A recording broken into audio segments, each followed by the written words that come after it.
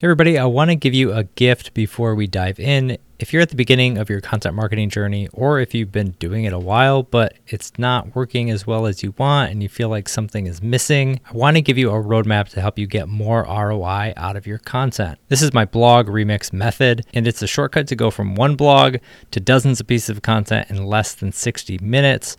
Even if you have webinars, podcasts, and video content, you can take the transcripts and follow the guidelines in the exact same way. It's a great resource. It's free. You should have it. If you haven't downloaded it already, grab it right now at justinsimon.co/remix. If you're listening to the podcast feed, you can click the link right below and download it. Get it, read it, apply it.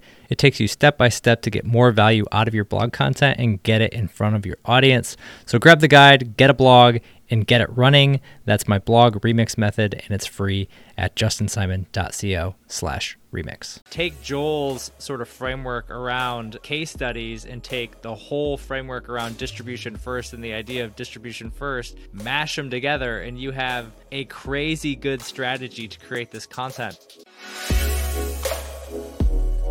Let's say, for example, you're trying to break into a new industry, and yes, you've got your first case study in that industry. Well, here is what kind of mapping this out could look like, how you could leverage it across a quarter. I think number one, okay, cold outreach, a shoe-in.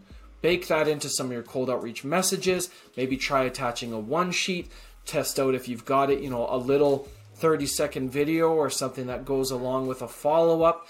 But use that in your cold outreach and use that to kind of test out as lead gen. You can also deploy these really nicely in social ads.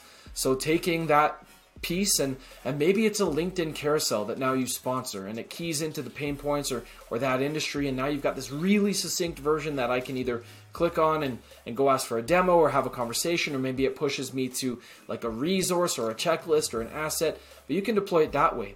Another way you can nearly immediately deploy any story you have is remarketing. So not just ads themselves, but remarketing ads. We've seen clients be really successful in, if they have campaigns they're running, someone comes in, checks out a landing page, instead of following up with like a push to demo or a call us now, remind them of the value with a story over time. It's not as aggressive a tactic, but it can really, really work because it's kind of this story selling approach.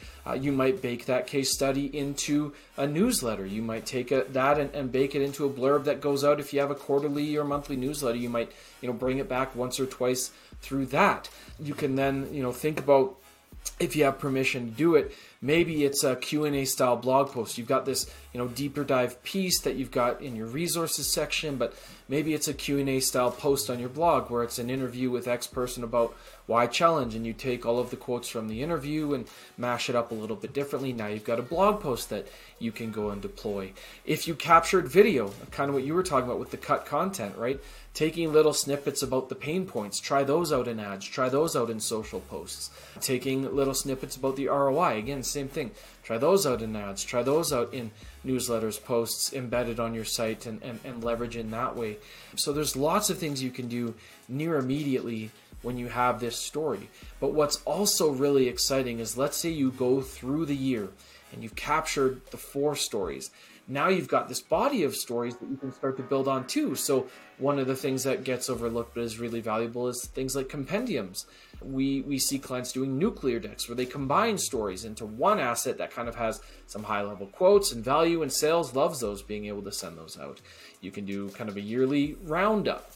Here's the biggest stories from this year, the biggest ROI, and use that as kind of a new piece of content. You can do a highlight reel style of video where you take the best quotes from each story, and now you've got 4 different people all talking about the pains being resolved or the outcomes being resolved. So there's some near immediate kind of value with individual assets that then builds into these bigger assets once you've got a few under your belt. That's all pretty attainable short term once you've captured this, got approval for it, and so on. And what I love about distribution first and the whole mentality you're describing is that matters all the more with case studies, that proactive thinking, that beginning with the end in mind, because it's high stakes. You don't get a mulligan. You're asking for someone else's time and someone else's reputation. If you build something internally If it's just a piece that your team has written or what have you, most of the time you can go, okay, we didn't get this, but there's some way of us going back and amending that. With case studies, that's incredibly hard to do. Any interview-based content, that's really hard to do. And that whole distribution first mentality is something, for example, that we apply ourselves. We had this amazing opportunity where, we worked with a company in the healthcare supply chain sort of niche and industry. Amazing company. And at a previous conference, they'd kind of just set up this video interview booth and captured whatever they could and got tons of content. But then when it comes time to, okay, how do we go and leverage this? There's a lot of what you're saying. There's regret around, if only we had asked this question. If only we had captured this type of piece, right? And that distribution first mentality that you're so tuned into, that you're spearheading, that you're really championing for clients and for people in the space is so important, because when we adopted that for ourselves, it changed. We took that approach to the event that we were involved in, and we could map out questions and we could go, great, these questions, they're gonna help us support the post-session videos and the newsletters that go after.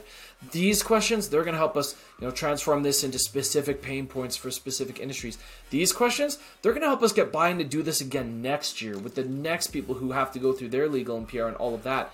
So that intentional planning, that thinking, that distribution first mentality, whether it's case studies or anything, is really important, but especially customer-driven content, because you just don't get that mulligan. You don't get a do-over in most cases.